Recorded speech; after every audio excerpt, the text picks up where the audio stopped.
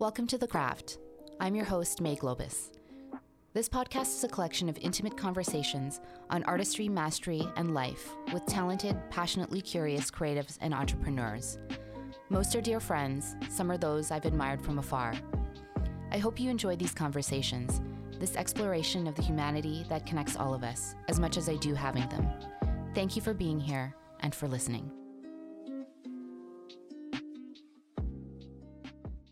Formation Studio co-founders Roman Magbanua and Saschie Maclean-Magbanua are a couple completely in sync with one another, in work and in life.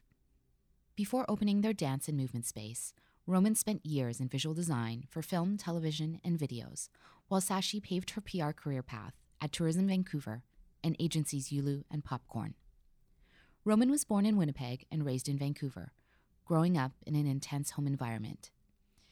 His tough and independent, yet observant spirit led him to follow his creative pursuits in visual arts and motion graphics, working for companies such as Microsoft, Rhino Creative, and Loud Crow Interactive.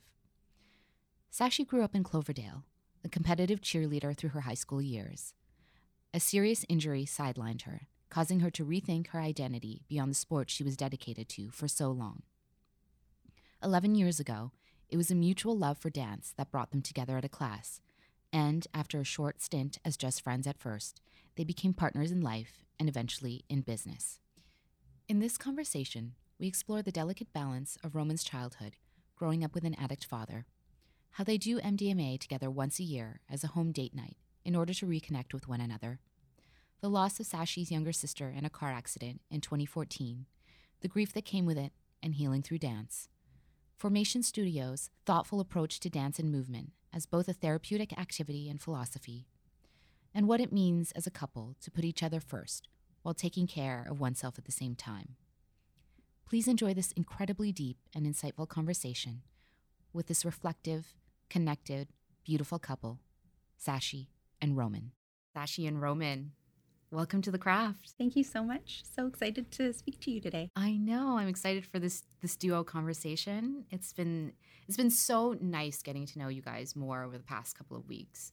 And I was thinking about how you and I met, Saschie, and it was way back in the day. You were still at Tourism Vancouver, and I think I was either at Love Social, and I think I was still doing editorial and freelance writing on the side. And I feel like we just crossed paths at events. I saw your face. People were like, you need to meet her. And we share some mutual friends. And it's all kind of come full circle now that I'm practicing my sound therapy out of your guys' formation space, which is a dance and movement studio in Mount Pleasant. And what an honor it has been to get to know you guys more. It's been so nice. I love how things kind of circle around, and I feel like over time things have gotten closer and closer, and I always remember like staying on touch with you on social media and like being very connected to what you would share. And I was saying to Roman how you got us into that Solange concert when you were at Rennie, and it was the coolest. And it was a good show. Did it just blow your guys' mind? Shivers completely. It was very interesting to see from a performance standpoint how close she got to everyone and how she was able to connect with every single person there in a very intimate way with just holding everyone's attention in that space. Yeah, and I've never shared this publicly, and I'm sure, not that she's ever going to listen to this, but I don't feel like she would mind me sharing this, because I think it's just it's something to be said about her artistry and how intentional she is. So there were 3 shows in the Rennie Museum, and I luckily got to see 2 of them. And the first one, the entrance, so the way that she and her band and her dancers exited after the performance led into the second floor. And there was a room that was like around the corner. And after the show was done, I was like so excited she was in the building that I went back to my desk, which was in that room, and I was working. And when she came out, I overheard her talking to her band and her dancers. And she said, I was so nervous that everyone was so close to me. I had no idea that the guests of the show would be so close. So she was saying how nervous she was. But then she started talking about what she wanted to do next time for the next show. And so she was talking about how she maybe wanted to move this way instead or that way instead. And so the next show, when I went to go see it, she did move differently. So she didn't do the exact same thing for all of the shows. She iterated. Very cool. Yeah. You could tell that there was so much power and intention in how she moved through that space, and it was so beautiful and so unlike any other musical performance, let alone from such a large star. I was just captivated. I have a lot of respect for her. I think the amount of ingenuity and creativity that she has and that she's trying to pioneer, I think is pretty incredible. I think she has a new agency, or she's like rebranded her St. Heron agency and doing a lot more kind of like graphic design work and brand work. Yeah, her music videos are beautiful from a art direction standpoint, from a creative direction standpoint, just the colors, the music, and even the color grading on what she does. It's very there's a really specific tone, I feel like, that she captures that plays along with the music. And it's something that I've very rarely seen. Usually I'll see that intention with a Kendrick Lamar video, or a Childish Gambino, with, This Is America or things like that, where it really breaks a dimension visually, but also with the music as well. So saturation, as in it's like very rich. It's a little bit more muted, but I think it's because like the subject matter she's talking about mutes up, but then there's dynamic parts in the music and there's dynamic parts in the video that really hold your attention in both ways, but it makes you feel something in a multiple ways. And that's the way I think I like to learn and I like to teach, is when you can have a kinesthetic, auditory, and visual. I think she gives that as well. Without the physical, unless you physically dance to her music, which you're also very able to do with her beats. But everything just really connects.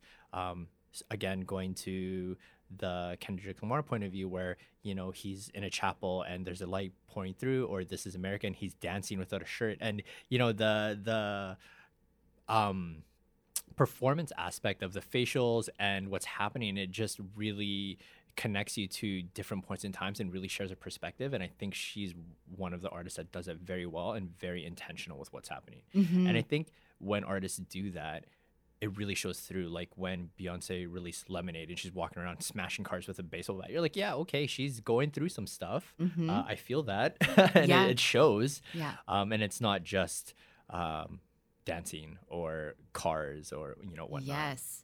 No, I agree with that intentionality, because This Is America, I thought everyone thought that was such a powerful video. And there's a scene at the end where he's running and his face is like very dark. And I remember, because Bob Rennie, the founder of the company I used to work for, is a prolific art collector. He has a lot of Kerry James Marshall paintings. And when I saw that scene, I'm like, wow, I wonder if Kendrick Lamar was influenced by KJM's paintings, because the tone on his face, how black it was, the bright, like the white of his eyes in that scene was like this very particular KJM painting. But I was like, I wonder if it went that deep, and I'm sure it probably did. Yeah. Anyways, that was a different segue, but I love that. But you're talking about you looking at various creative pieces and the way you think about things. Roman, I'd love to go back in time to your childhood and just have you tell the story of who you are. And you were born in Winnipeg, but raised in Vancouver. Tell me about your childhood. I grew up in a very full house. I have 7 siblings. I'm the youngest of all 7 siblings. 2 were full blood brothers, and the rest were half from my dad's previous engagement, I'd like to say. And being a Filipino family, everyone was just family at that point. It's interesting growing up in environment and understanding now who I am, because one of the things that I think I carry from that is I eat very fast. And Saschie's always asking me, why do you eat so fast? I'm like, when I was a kid, if I didn't eat fast, I didn't eat.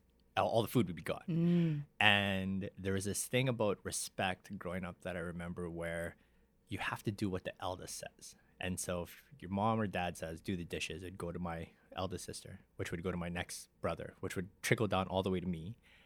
And I got to the point where I realized I'm the baby. I think I'm the favorite. So I said, I don't want to do the dishes. And then they'd go, okay. And they'd just send it back up again. And so that's how I got out of doing things. But it's very interesting. You know, I grew up in a very multicultural school, so I learned a lot of things. And the experiences I had growing up with the diverse group, from everything from like the Aboriginal cultures that were integrated into my learning at school, was very interesting. Now where the world is, and they talk about all this segregation of what people are going through, I have such a different outlook on what's happening. Even things with that have come up in the past, of the Black Lives Matters movement, the Stop Asian Hate, and most recently with the residential schools.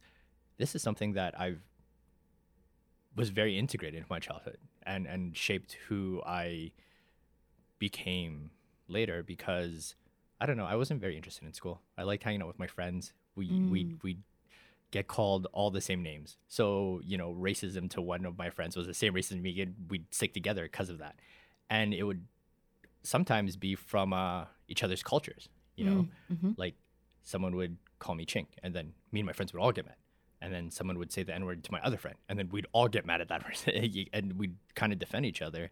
So for us, it was just very integrated in life. And I feel like as a child, as much as I enjoyed my childhood, I think there were a lot of battles that I didn't see that I was fighting with that as well. And on top of that, I think there were parental traumas that I was going through with my mom and dad. In our initial talks, I was saying how my dad struggled with addiction, and that in turn put a lot of trauma on my mom.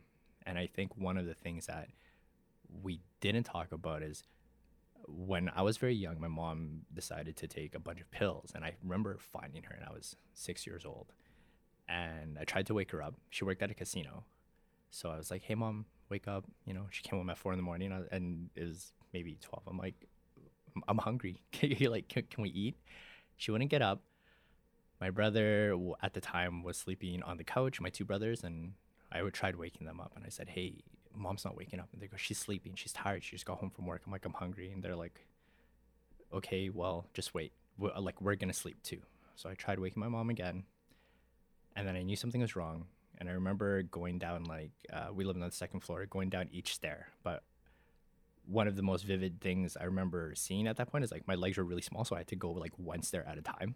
And my phone was cut off at the time, because my dad pawned our stuff, and we didn't have money for the phone. And so I ran to this college across the street. I called 911, and I remember jumping to knock the phone down, and then jumping to hit the 9 and the 1 and the 1. And they're like, "What's wrong?" And I my mom's not getting up. And they're like, "Okay, well, where are you?" And I said, "I'm at the school." And I gave them my address, and they said, "Do you have a phone?" I said, "No, we don't have a phone. You can't call me." And they say, "How we go?" And I'll go, "I'll put a rock at the door." And they're like, "Okay, can you stay on the phone?" I'm like, "No, I got to go now." And I remember I just left the phone or something. And then I ran back. And then I just remember that whole scene where people came in, and my brother's like, "Whoa, Mom's not waking up." And that whole thing happening. So that was interesting in itself, because I didn't know where I was. I think actually, now thinking back to it, I kind of blacked out who I raised me in that point where I was not with my mom. It was definitely my next closest brother, Romer, but there's a time there where I just don't remember. So, that happened at a very young age, and I think I became very independent from that point on, and just matured quickly. But looking back at my childhood, it was really fun. There's still so many good moments out of that, but there was also so many things that I don't think a child should have gone through. But I think it really made me appreciate like the times that we're climbing a tree, or playing cops and robbers, or making paper guns with my friends and like running around the neighborhood, because we also had a really tight-knit neighborhood where all my friends lived, and things like that. Mm-hmm, mm-hmm. And I think the thing, and I'm really sorry that you had to go through that. It's a really traumatic experience to have at a young age, and not at the time really have the tools to understand what that all meant and how to heal through that. And something that probably in your adult years you look back on and have begun the healing process. And this independence, can you describe what that independence was like going into your teen years and how that manifested for you? Then you were saying that you were really interested in art at a young age, and that traditional forms of schooling really didn't resonate with you. And so I'd love to understand you as a teenager as well. Yeah, I think it was really funny because my mom would say, "Hey, do you want to be a doctor? Or I think you should be a lawyer or a nurse or any traditional Filipino occupations." And I would say, I like art. Or she'd be like, "Okay, does that make you happy?" And I would say, "Yeah." And she would tell me, "Well, do that and find a way to make that." Well, to be frank, she would say, "Find a way to make money doing that." And I would say, "Okay." And so I'm speaking about that independence. I emancipated myself from my mom when I was 13, and I lived with my brother who's 19 at the time, which is crazy now to think about that. My 19-year-old brother raising me. And from that independence, though, I always liked comics. I like cartoons. And so art and communication was always really big to me. And I think it's because when I was a kid, I couldn't really describe what was happening to the point where I felt like I was communicating exactly what I needed for people to understand. So from that, drawing pictures or an action is so much easier to kind of encompass the emotions that you feel but maybe not see.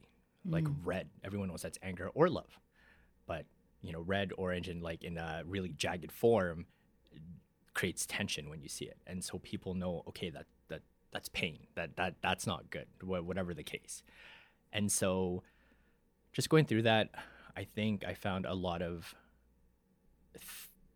I want to say calmness in just art, graffiti, and comics, cartoons, anything like that, because there was something for everyone. Or I felt like whatever I saw within art, cartoons, graphic design, graffiti, it just felt like it was on the pulse of whatever that person was feeling. And you could see that from one look. Mm-hmm.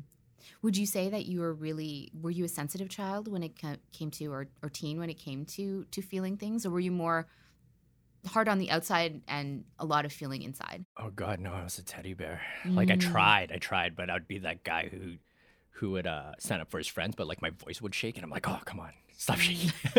even as an adult, if I get angry or whatever, I'm like, oh man, I'm too sensitive in the inside, but like I'm very protective at the same time. But it's a weird thing, getting into a fight, but like you're crying, but you're winning. Yeah. I'm throwing punches, tears roll into my eyes. So many feels. Yeah, my friends are like, yo, you're winning. Why are you crying? I'm like, I don't know. I'm like, I just hate this guy. Why does he make me feel this way? Yeah.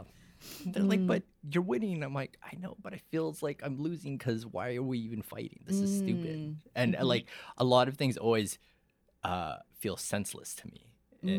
I think with everything I've gone through, I'm like, this is so senseless. Why is this even a thing right now? And you eventually went to VFS, so Vancouver Film School, correct? Yeah. And then tell me about your journey there and how it led to eventually what you were doing for work, which is creating motion graphics, visual design, user experience. That really opened my eyes. Honestly, when you're not exposed to certain things, you don't know the possibilities that are out there. And now when people talk about representation, I'm like, oh my God, yes. And even just, hey, this is an occupation where you can actually animate or, understand how to make a cover, and it's lucrative. And honestly, it's not something I ever thought about of like who designed this spot. I never really thought about that. And so going to school, I really gave it my everything. I researched all the top production houses, I researched all the top artists, and I would measure myself against them. And my teachers would say, well, you know, you can't be too hard on yourself because your stuff isn't as good as this person. And I said, why? I'm like, why would I want to compare myself to someone who's at the same level as me? I don't want to be like them. I want to be like the best. And so I would really try and do that. And really funny story, I hurt my knee. And I think I had a minor tear. And then there was a bus strike. And me and my girlfriend at the time broke up. So I was staying at her best friend's boyfriend's house in Strathcona. And I would crutch from Strathcona Elementary, because that's where he was doing running day camps, to the Vancouver Film School campus, like every day. And my friend's like, can you take days off? I'm like, no, I can't. And he's like, I don't think this is good for your knee. I'm like, I don't think it's good for my knee either. And so I would do that. And I had bruises under my armpits from the crutching. The crutches. Yeah. And then I would sleep at school, and the program manager at the time was like, you're not allowed to do that. I'm like, but I'm here till 4. And I can either cab home or have money for food for the whole month. Mm-hmm. And she's like, okay, what else could you do? I'm like, I don't know. And I'm like, it's okay, I'll figure it out. What that meant was like hiding in places to go to sleep, and then crutching or getting a ride when I could. And on top of that, since we're there so late and my mind kind of ran away with me, they had a rule of if you were late 3 times, you failed the class. And then I think at a certain point, you get kicked out of school if it's like 18 times or something like that. And I was on like my 17th time. So for the next 6 months, I had to go the whole 6 months without being late. And that was one of those, like, do you know David Goggins? No. Okay, so he's a ex-Navy SEAL, and he talks about like eating souls. When life gets hard, he's like, you smile through the pain, and you know, if it was the devil putting you through this pain, he'd be like, oh my gosh, this guy's more crazy than me. So that was my moment of, okay, hell or high water, I'm gonna make it to every single class, and I'm gonna show everyone that like I'm not a fuck up. And it's funny because I don't think anyone thought that, but in my head I made up the story to keep me going. To very Michael Jordan of me to make up something that didn't exist to keep me going. And so I finished school because it was something that I loved more than anything. And years later, going back to teach, when I asked the people in the program, do you know this company? Do you know this company? Do you know this artist? And they don't. I looked at the person I was mentoring, and I was like, what are you doing here? Like, if you don't know any of these people, who are you comparing yourself to? What are you doing to get better? And it was interesting because I had such a, I guess, aggressive style to myself to go through school and to understand that. But it was one of the best times in my life in terms of growing up in an environment where people supported you. And I don't know if that was a school, but you know, you pay a lot of money, you'd hope that they'd support you, but it was just a bunch of people going through all the same stuff. And I feel like there's not a lot of many moments in time where everyone is going through many of the same things, and you just feel like you're all in the same place. Yeah, of course, everyone's journey is super different. Yeah. I'd love to put a pin in all of that experience for later in the conversation when we talk about the studio. But Saschie, I wanted to move over to you. You were born in Richmond, and then you moved to Cloverdale after high school, and you grew up a competitive cheerleader. I did. Yeah, that was a new fact that I learned yesterday. And we were talking about, I watched Cheer, the docuseries on Netflix, and I was fascinated by the sheer grit and dedication that sport is all about. Completely. It's so funny because my dad always tells the story of me being in grade 7 and deciding to try out for the high school cheerleading team, and he was absolutely terrified and was like, oh no, what's my daughter in for in high school? And then I was very lucky to have a fantastic coach who ran that program. She was an ex-gymnast and she was a teacher at the high school, and she made everything very focused on the athleticism and the team building elements. So we never cheered for games. We only ever focused on competition. And so I think it was one of the most kind of forming elements of my adolescence and into my adulthood, because I learned so much about commitment and pushing through difficult times, and also that unwavering dedication to your teammates. Because my friends and I joke about it now, because I'm still extremely close with the women or the girls that I met at the time doing cheerleading, because you're literally responsible for their safety when they're up in the air, and you are the person throwing them and catching them. And my friendships are so close because all of them are from that high school phase or that teenage phase of doing cheerleading together, which is crazy. And Cheer was such a wonderful docuseries because it really emphasized the parts of the sport that I really connected with. We were not nearly as talented or skilled as the athletes on that program, but I think it really captured that commitment that we all had to each other and to pushing ourselves through that way. So Cheer was a huge part of my development. It's like the biggest trust fall ever. Yes, it is. Literally, I always joke with my best friends, because one of them's like broken my nose, the other one has like threw her elbow into my lip and punctured my tooth went through my lip because of that. Like, oh my gosh. We've all had so many moments that are like extremely physical in those ways, but we wwere so committed to each other in those moments and working towards the same goals. So yeah, it's been very good for my friendships. Yeah. Tell me about your mom and dad. My mom is the sweetest person in a room. She will make friends with anyone. I took her for a walk at Pacific Spirit Park earlier in the summer. She's literally like so enthusiastically saying good morning to every single person we pass. I'm like, Mom, you don't need to do that to every person. She's also the kind of person that makes sure that every single possible need could ever be addressed. Like, if you go camping with this woman, it is like a luxury experience, because there's not one thing that you would not have packed. You want to make muffins? Okay, we could make muffins. So she's a very, very strong woman, gone through so much, I think, trauma in her growing up in the Philippines and losing my uncle, her brother, to suicide as he battled with drug addiction. His supported her. She supports my grandmother. She's just such a strong lady. And my dad is probably the most, like, integrity is the word that comes to mind for my dad. He's like the most value-driven person. Like, after my sister died, when he came home, he was still in Africa.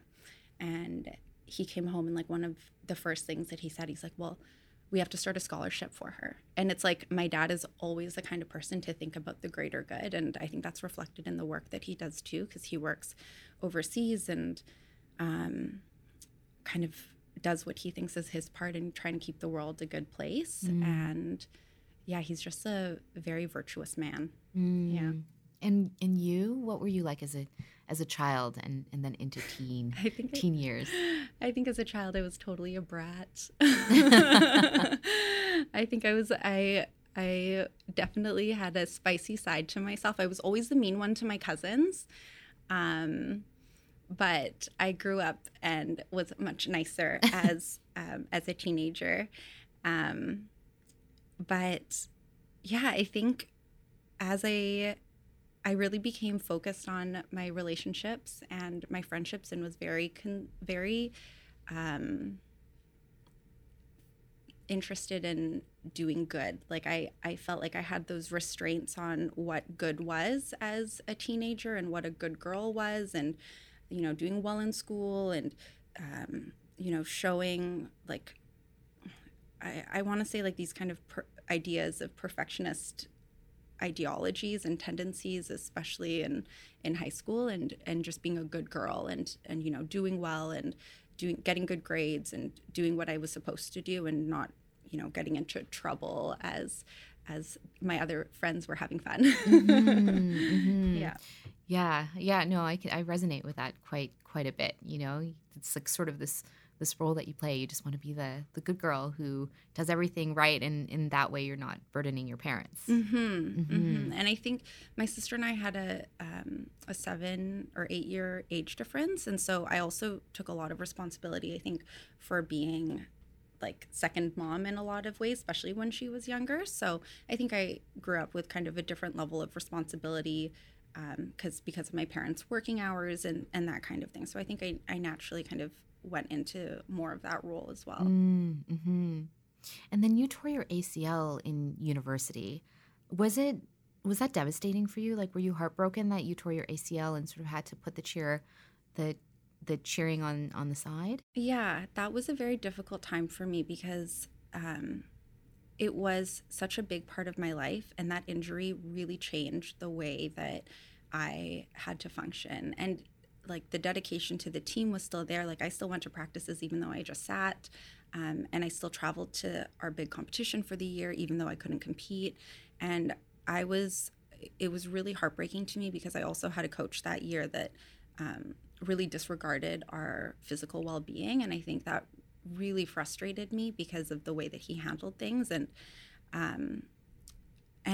it was upsetting, and it really changed the way that I had to identify, because after cheerleading, being so committed to it, I had to find new ways that I could see myself, because it was not only my social outlet, it was something or in addition to being dedicated to it from kind of a physical outlet, it was also my social outlet. It just took up so much of my time that I had to find new ways to figure out who I was after that. Yeah, I was even going to say, from even just your daily schedule, like that would shift massively, because I'm sure you had like lots of practice hours and they were like probably like clockwork. So even then, it's just even how you function from your day to day. Exactly. My whole schedule changed. I needed to find new ways to find friends and to socialize, because if all my friends were cheerleading practice still and I was not, like it was a different scenario for me. And I probably spent like at least 4 hours a day at the gym, like at the cheerleading gym training. So yeah, it was a big shift for me. So how did you find those new ways? Like, what did that turn into for you? I think it was a good time for me to refocus on school, and I was able to probably attention I should have spent there anyways at the time, but I did refocus on my studies. And I think at that time I was in PR school, so I was doing really well and felt like I had a bit of more of a trajectory in my career, rather than just going to university and not feeling like I knew where that was going. And then eventually that inspired me to go to a dance class, and I needed a new creative outlet. I needed a new physical outlet. I remember dragging my cousin to come do like a drop-in hip-hop class with me one Saturday afternoon, and feeling like very nervous, but it was a really good place for me to start that. And it's how you two met. Yes. Yeah. At Harbor? Was it Harbor Dance Center? Yes, I love this story. I feel like it's such an incredible story because you guys met 11 years ago, and then you had a year break when Saschie went over to New York for an internship, and then you came back together with more intention in your relationship than before. Yes. I love the silent finger pointing. Like, this is you. Yeah, I don't. The story's really funny because when Saschie introduced herself to me, I didn't know that she was going to this event with me and my friend. And she turned around and she said, "Hi, Roman, my name's Saschie." And obviously, I was like, she's so into me. And I wasn't. And then the only way I knew how to flirt was actually not even flirt, to show affection is to, make fun of the people I care about fondly. And before the, whole pouty lip thing, everyone would do duck face. And I remember looking at Saschie when we were taking a photo and asking her, like, "What's wrong with your face?" You kept asking me if a bee stung my lips. I thought he was so mean. She was but asking, he secretly was in love with you. She didn't know what I was talking about. I'm like, what's wrong with your face? And she goes, "What do you mean?" I said, "Your lips, they like quadruple when we take a photo. Like, what are you doing there?" And yeah, she didn't like me very much after that, and we took another dance class together. And I asked her again. I'm like, you look awful. What are you doing here?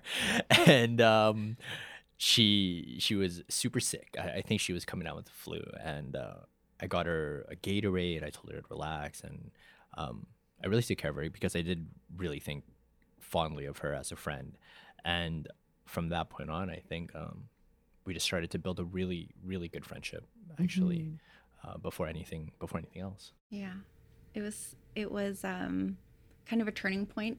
I remember being on a phone call with my girlfriend, being like, I think I have a crush on this guy. She's like, who? And I was telling her all about him. But I wasn't sure yet, because I think it was in my early 20s and I was very open to kind of whatever happened. I hadn't had a lot of relationship experience at this point. And so I was just letting things unfold naturally. But tequila always helps with that. A little liquid courage is never a bad thing. So she was finishing school and I was saying we should celebrate. And she said she'd pick something up. She goes, I have tequila for us. And I organized our friends. After class, we're going to go sit down and celebrate with her. And everyone was there, and she shows me the tequila and she's like, well, we're going to do shots. And I was like, yeah, you guys should do shots. Okay, I'm going to go. And she looked at me and automatically asked me, where are you going? I said, I'm doing a show for, I think it might have been Richards and Richards or one of the clubs. And I was doing the visuals for it. And I said, I have to go to work now. And she asked me, you're not going to stay? And I said, no, have fun. And I left. And then she said, I'm going to save this tequila for another time when we can share it together. And I think another time we're going to go out. She had a calculus test to study for. And I said, okay, I'm going to lock you in my room. I'm going to clean up out here.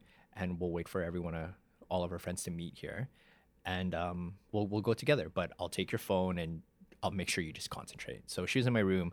I walked my dogs. I cleaned up the house. And I actually forgot she was in there. And I opened the door. And she looked up at me and smiled. And honestly, at that point, I was like, oh my God, that smile's gonna be the death of me. That's actually what I thought.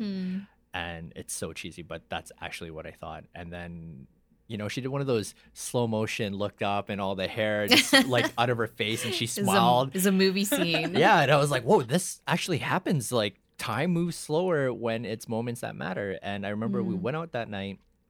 I think there were maybe 5 of us. There were a couple of people sleeping in my living room.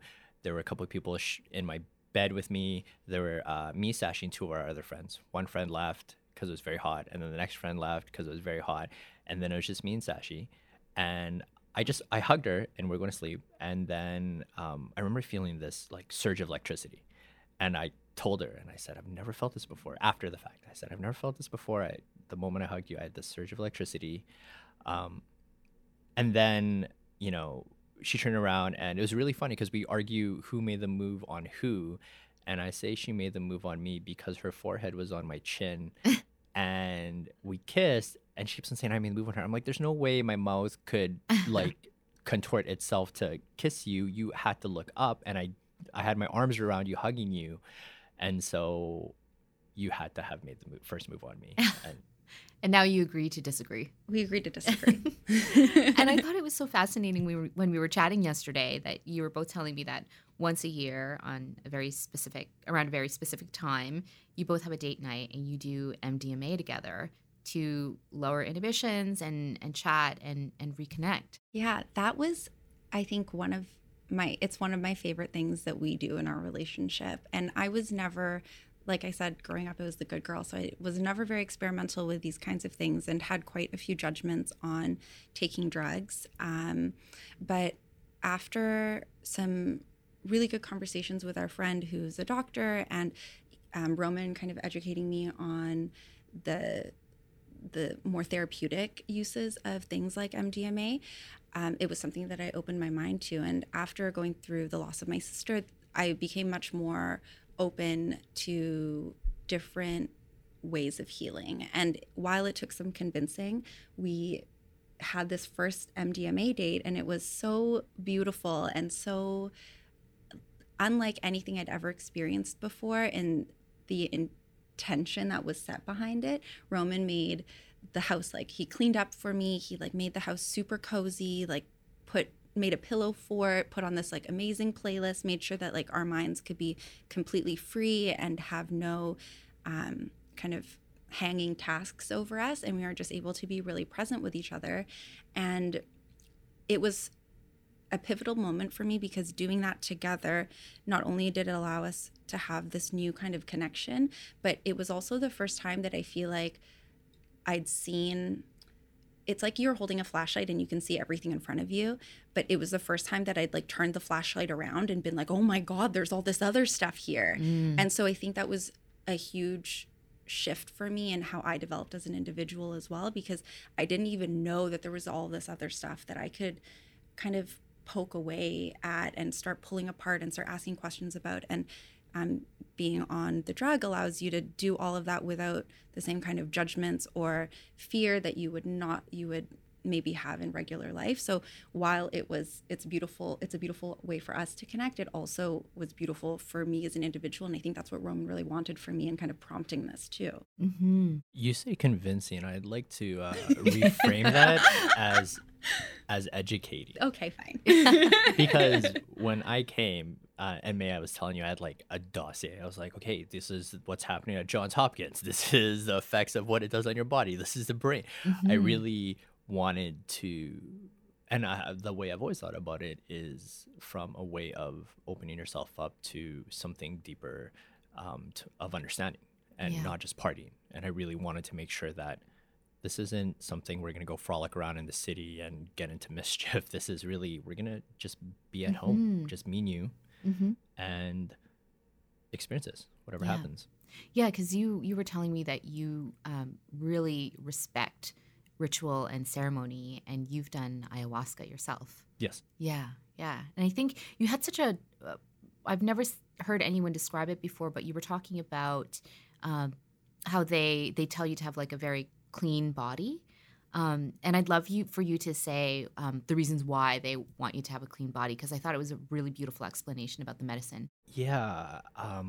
From my interpretation of what I've read and what people have told me, when you're in an ayahuasca ritual, Aya is very possessive over you because it's her experience that she's taking you on. And if you have, let's say, you smoke weed or alcohol in your body, it just feels like disdain. You know, I think it's the one way it made me feel is that if, let's say you have a one night stand and you go home to your girlfriend or whatever, and she knows, but you don't know she knows, and you're trying to hide it, you know, something like that effect where you're trying to, but the purity of what that is and what that experience is it just has to be an agreement that I'm doing these things to show you that I'm committed to this experience. And that's what that whole ritual meant for me, and everything the shaman told me. I respected it. I respected it to the nth degree. Yeah. And I do really love this conversation in and around this trauma and this healing. And so I want to get into formation, but prior to doing that, I wanted to explore a little bit, Saschie, about losing your sister to a car accident, and tell me how that felt for you, and then also how you moved through that grief process since then, because we were chatting that grief isn't linear. It comes and goes, it ebbs and flows. Yeah. So my sister and her boyfriend Cody passed away in a car accident on Thanksgiving in 2014. So it was a weird day because I remember I was baking four pumpkin pies, 2 for this Friendsgiving party we were going to that night, and then 2 to bring home to my family because my sister hates pie but loves my pumpkin pie. And my mom had kind of texted me and called me earlier in the day, and she's like, I haven't heard from her. Like she should be like, it's very unusual for my sister to not pick up. So there was already kind of a seed of uncertainty planted throughout that day, and then hours later, we still hadn't heard from her. My mom and we were at our Friendsgiving dinner, and I excused myself because I just couldn't concentrate anymore. I was just looking at my phone, waiting to hear an update. It was so unusual. The weather was awful that day. It was like torrential downpour. And my mom, I go into the second room, and I'm just calling my mom, and we're both calling hospitals, trying to see what happened, seeing if anyone had heard anything. And then I think I was calling Richmond General Hospital, and my mom called me back, so I switched lines, and it was just her screaming, and I could just hear her. And the police officer picked up the phone, kind of explained what happened. So the officers are there with my mom, and then I had to call my dad and let my dad know, because my dad was in Africa, and that was a strange and heavy moment for me to realize, which I only just was journaling about. And Roman, kind of blew Roman's mind when I was telling him about this, how weird it was that I, as my dad's like adopted daughter, had to call him to tell him that his real biological daughter died, and how weird of a triangle that was at that time. And only something I just realized. So like how grief evolves, like there are things that still surface like years later. But anyhow, it was the first significant loss I'd ever experienced. I was 25, she was 17. And it was just chaos. Your world goes upside down, everything goes black and white. And for me, at least, my family, though, is very, very close, and we felt very supported and very loved through that experience. So there was a lot of people holding us up at that time. But I think one interesting part is, because it was a car accident, victim services is there through, I think it was Delta that the accident happened. So they really call you and nag you to go see someone, which I'm so thankful for at this point, because they would literally call me every other day being like, have you booked a grief counseling appointment? Have you booked a grief counseling appointment? So I finally did, because I just wanted them to stop calling me. And I'm so happy that was part of their process, because going to grief counseling was extremely helpful for me. I was able to connect with this therapist that I really felt comfortable with right off the get-go, and helped me navigate what was so chaotic and what was something that was so unfamiliar to me, and so different than the experience that like my mom or dad felt as well, because grief as a parent, I think, is hugely significant in a different kind of weighted way. And actually learned from my counselor that often parents tend to grieve better with other parents in more of a group setting, whereas I think I needed that individual space to figure everything out on my own. And it just changed over the years. I saw my counselor for probably 5 years pretty regularly, like very consistently at the beginning, and then over time it decreased in frequency. But through that, I just learned a lot of different ways to cope, and journaling was one of the huge ways that I helped get myself through that initial phase. And whether it be writing letters to my sister, and I have like a separate journal that I was doing that in for a little while, or a lot of it was also numbing. And I watched a lot of Grey's Anatomy at that time, and literally would just lay on the couch and like eat barbecue chips for a long period of time. And that's, I think it was a few weeks into that where I actually also remember her saying, like, if you feel like moving, like that's a good thing for you to do too. So that's where we're reconnected with dance, because I hadn't danced in quite a few years, but I saw a friend teaching a dance class, and it was to a Beyonce song, and I love Beyonce. So I was like, okay, this could be a good moment for me to, move differently, care for myself in a different way. And I went to that dance class and felt so free from my mind, because it was the first time that I was out of my own thoughts, because I had to concentrate on what was being taught to me in the choreography, and I had to move my limbs, and it was so consuming. And I remember leaving that class just being like, wow, that's the first hour since she died that I wasn't just thinking about it. And it became a very therapeutic outlet for me, and that's kind of what prompted dance to be such a big part of our life, and now evolved into formation. Yeah, so it was RSVP 33 first, and then now it's formation, and you guys have your own studio, and it's beautiful. So congratulations, because you opened that in 2019, yes, right? That's so right. it's still fairly new. Yeah, like the formation iteration of it. It feels like forever though, because of COVID. You just want to get after it, but very old, like. Old. It's a time warp. Yeah. But I mean, for it being around, being still quite newish, you've had some incredible collaborations and partnerships, 4 Seasons, Lululemon, Arc'teryx, TELUS, which is awesome. But I also, and you guys are very involved with youth and communities, and so lots of good work going back into the community. So that's great. And I also just really love, we were chatting yesterday about where the name comes from. And there's a lot of layers to several layers to the name formation, which I'd love you guys to share. Yeah, the name came from, first off, us observing what our clients go through. And then we polled to make sure that what we're observing was true for the people that we saw. And really what we're noticing from everybody that took RSVP 33 was a transformation of self. You know, you'd walk in one day and they'd say, oh, I can't dance, I have 2 left feet. And they would leave class and they're strutting to their car.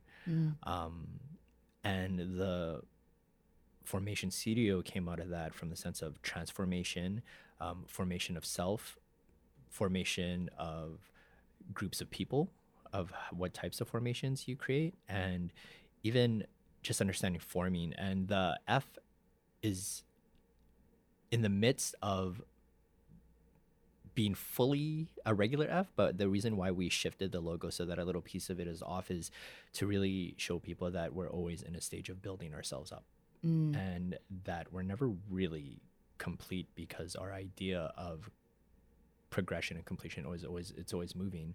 And yeah, that's where we really wanted to, when people saw the name or saw the logo, they understood what it meant, or like internally connected to it. Yeah. And the reason why I resonate so much with what you guys do is there's just so much intention that you put into your reason for existing.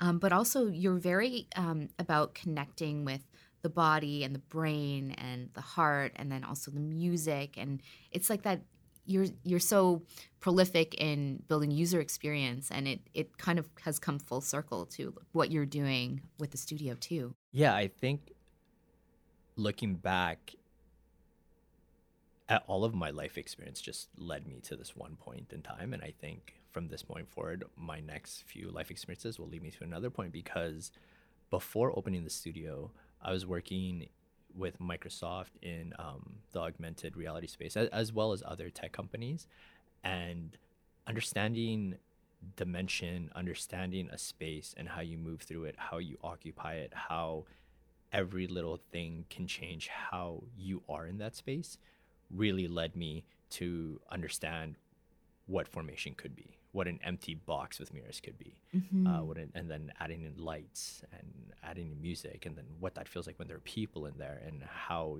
they observe it and how they feel it and how that can change.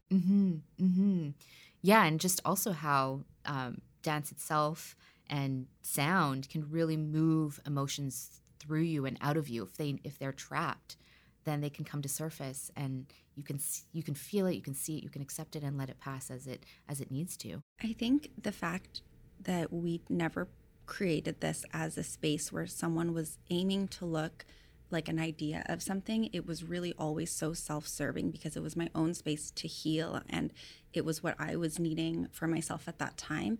I think that intention and those roots have really come to flourish, because that is the culture of the space. Like, people go there to take what they need for the hour that they want for themselves. Sometimes it's a new mom who is, taking that 1 hour break that she gets from her very consuming life with her baby and whatnot. Or sometimes it's, everything else in your life is falling apart and you just need to escape from it.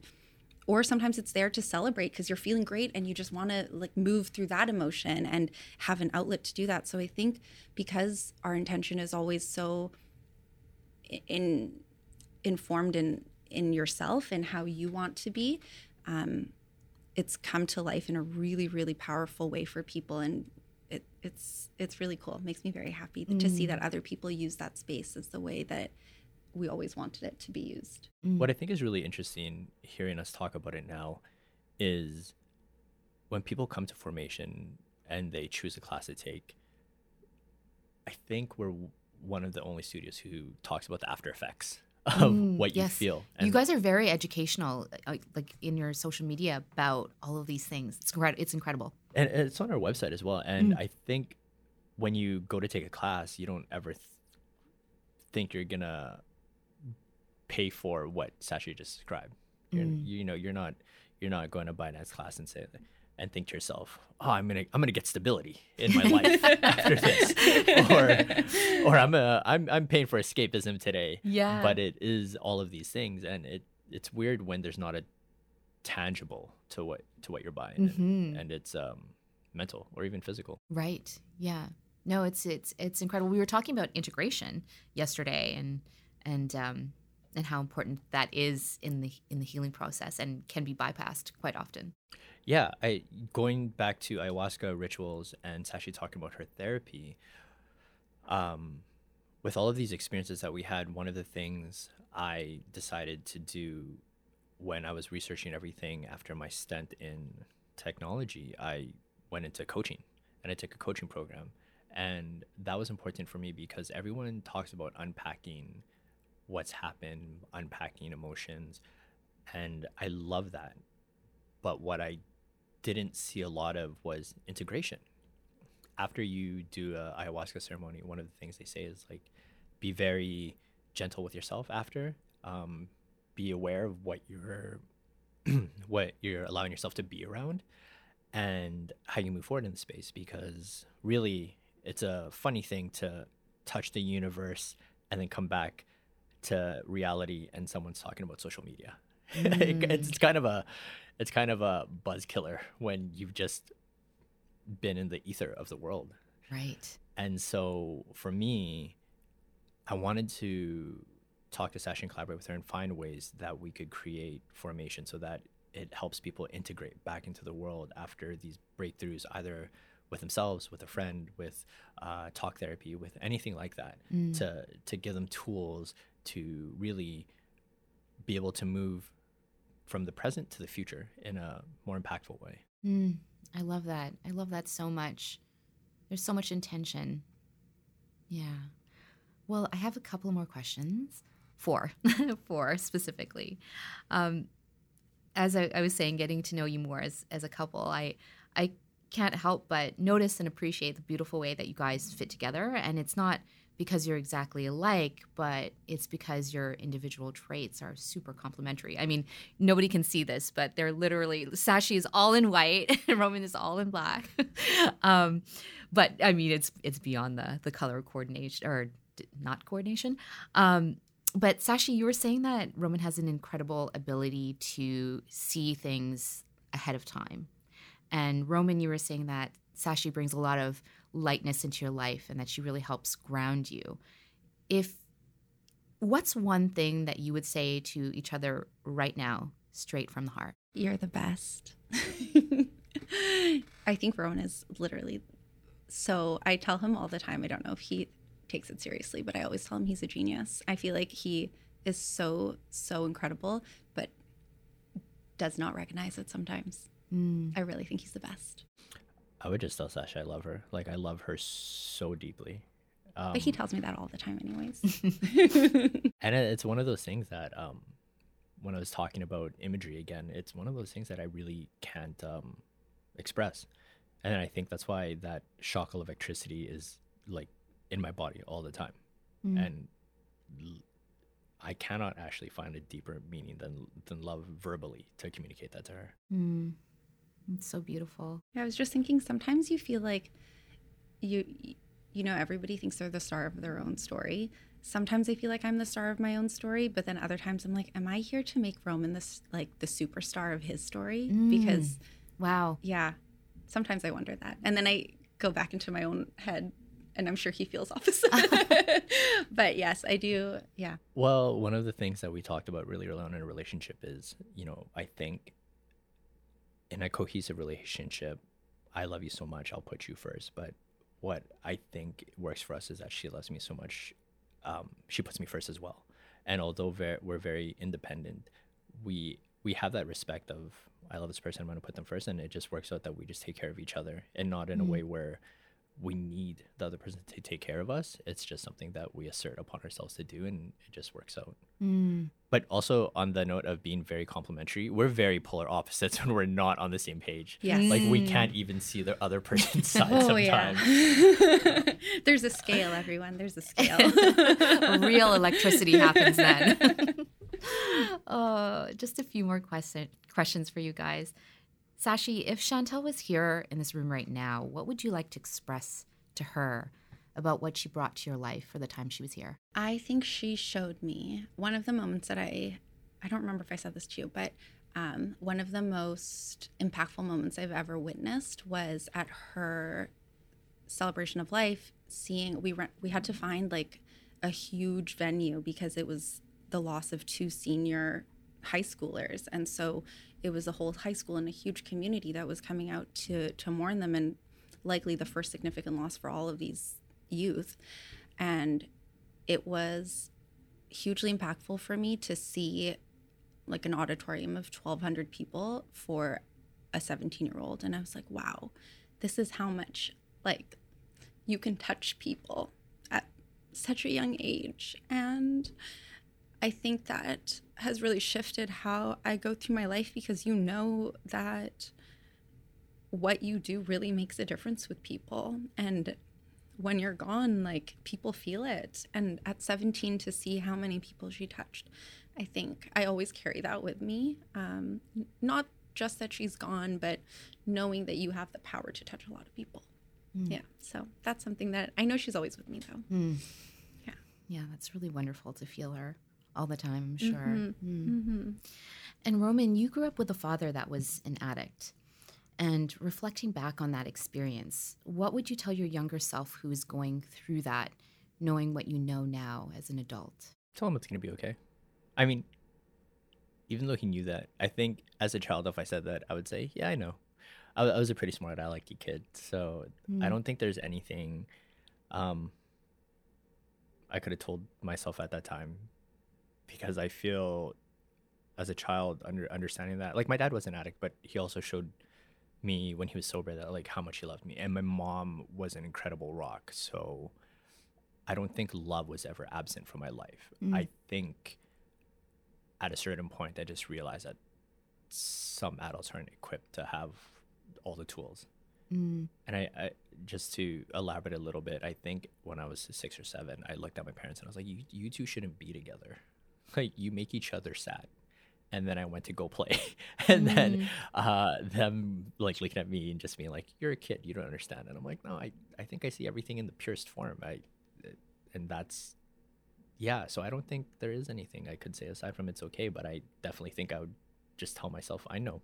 And my final question, the question I ask all my guests, with what it is that you do, what is it that you want to leave behind in the world? I think everything for how I operate is all about living in a way that allows other people to find the light within themselves, despite the difficulties, and maybe feeling seen that is possible for them. I think I'm really comfortable sharing my vulnerabilities, and feel like when other people know that they are not alone in that, find power in that as well. So I think allowing people to be seen and see themselves for the light that they have and what, can come from that. Roman? I'd like to leave legacy with my children. I think over the past little while, when we talk about change and creating change, it's always been the most effective in your immediate community. So legacy from my children or child would be to be a good a really good role model, or something to create a framework of and how they want to affect the people around them and have that ripple through their community. So yeah, like I think a legacy model for my children to have a good idea of what it means to affect people around you. Well, you too, thank you so much for who you are and what you're giving back to the world, to your communities, your amazing openness and generosity toward me too, and being able to come in and use the space that you've created for so many other people. And I'm very grateful you guys are in my life. And thank you for being here. Thank you so much, May. That was so nice. Yeah, thank you. If you enjoyed that last conversation, be sure to check out more episodes with Craft on Spotify and guest photo galleries on the website at wearethecraft.com. Thanks again for listening.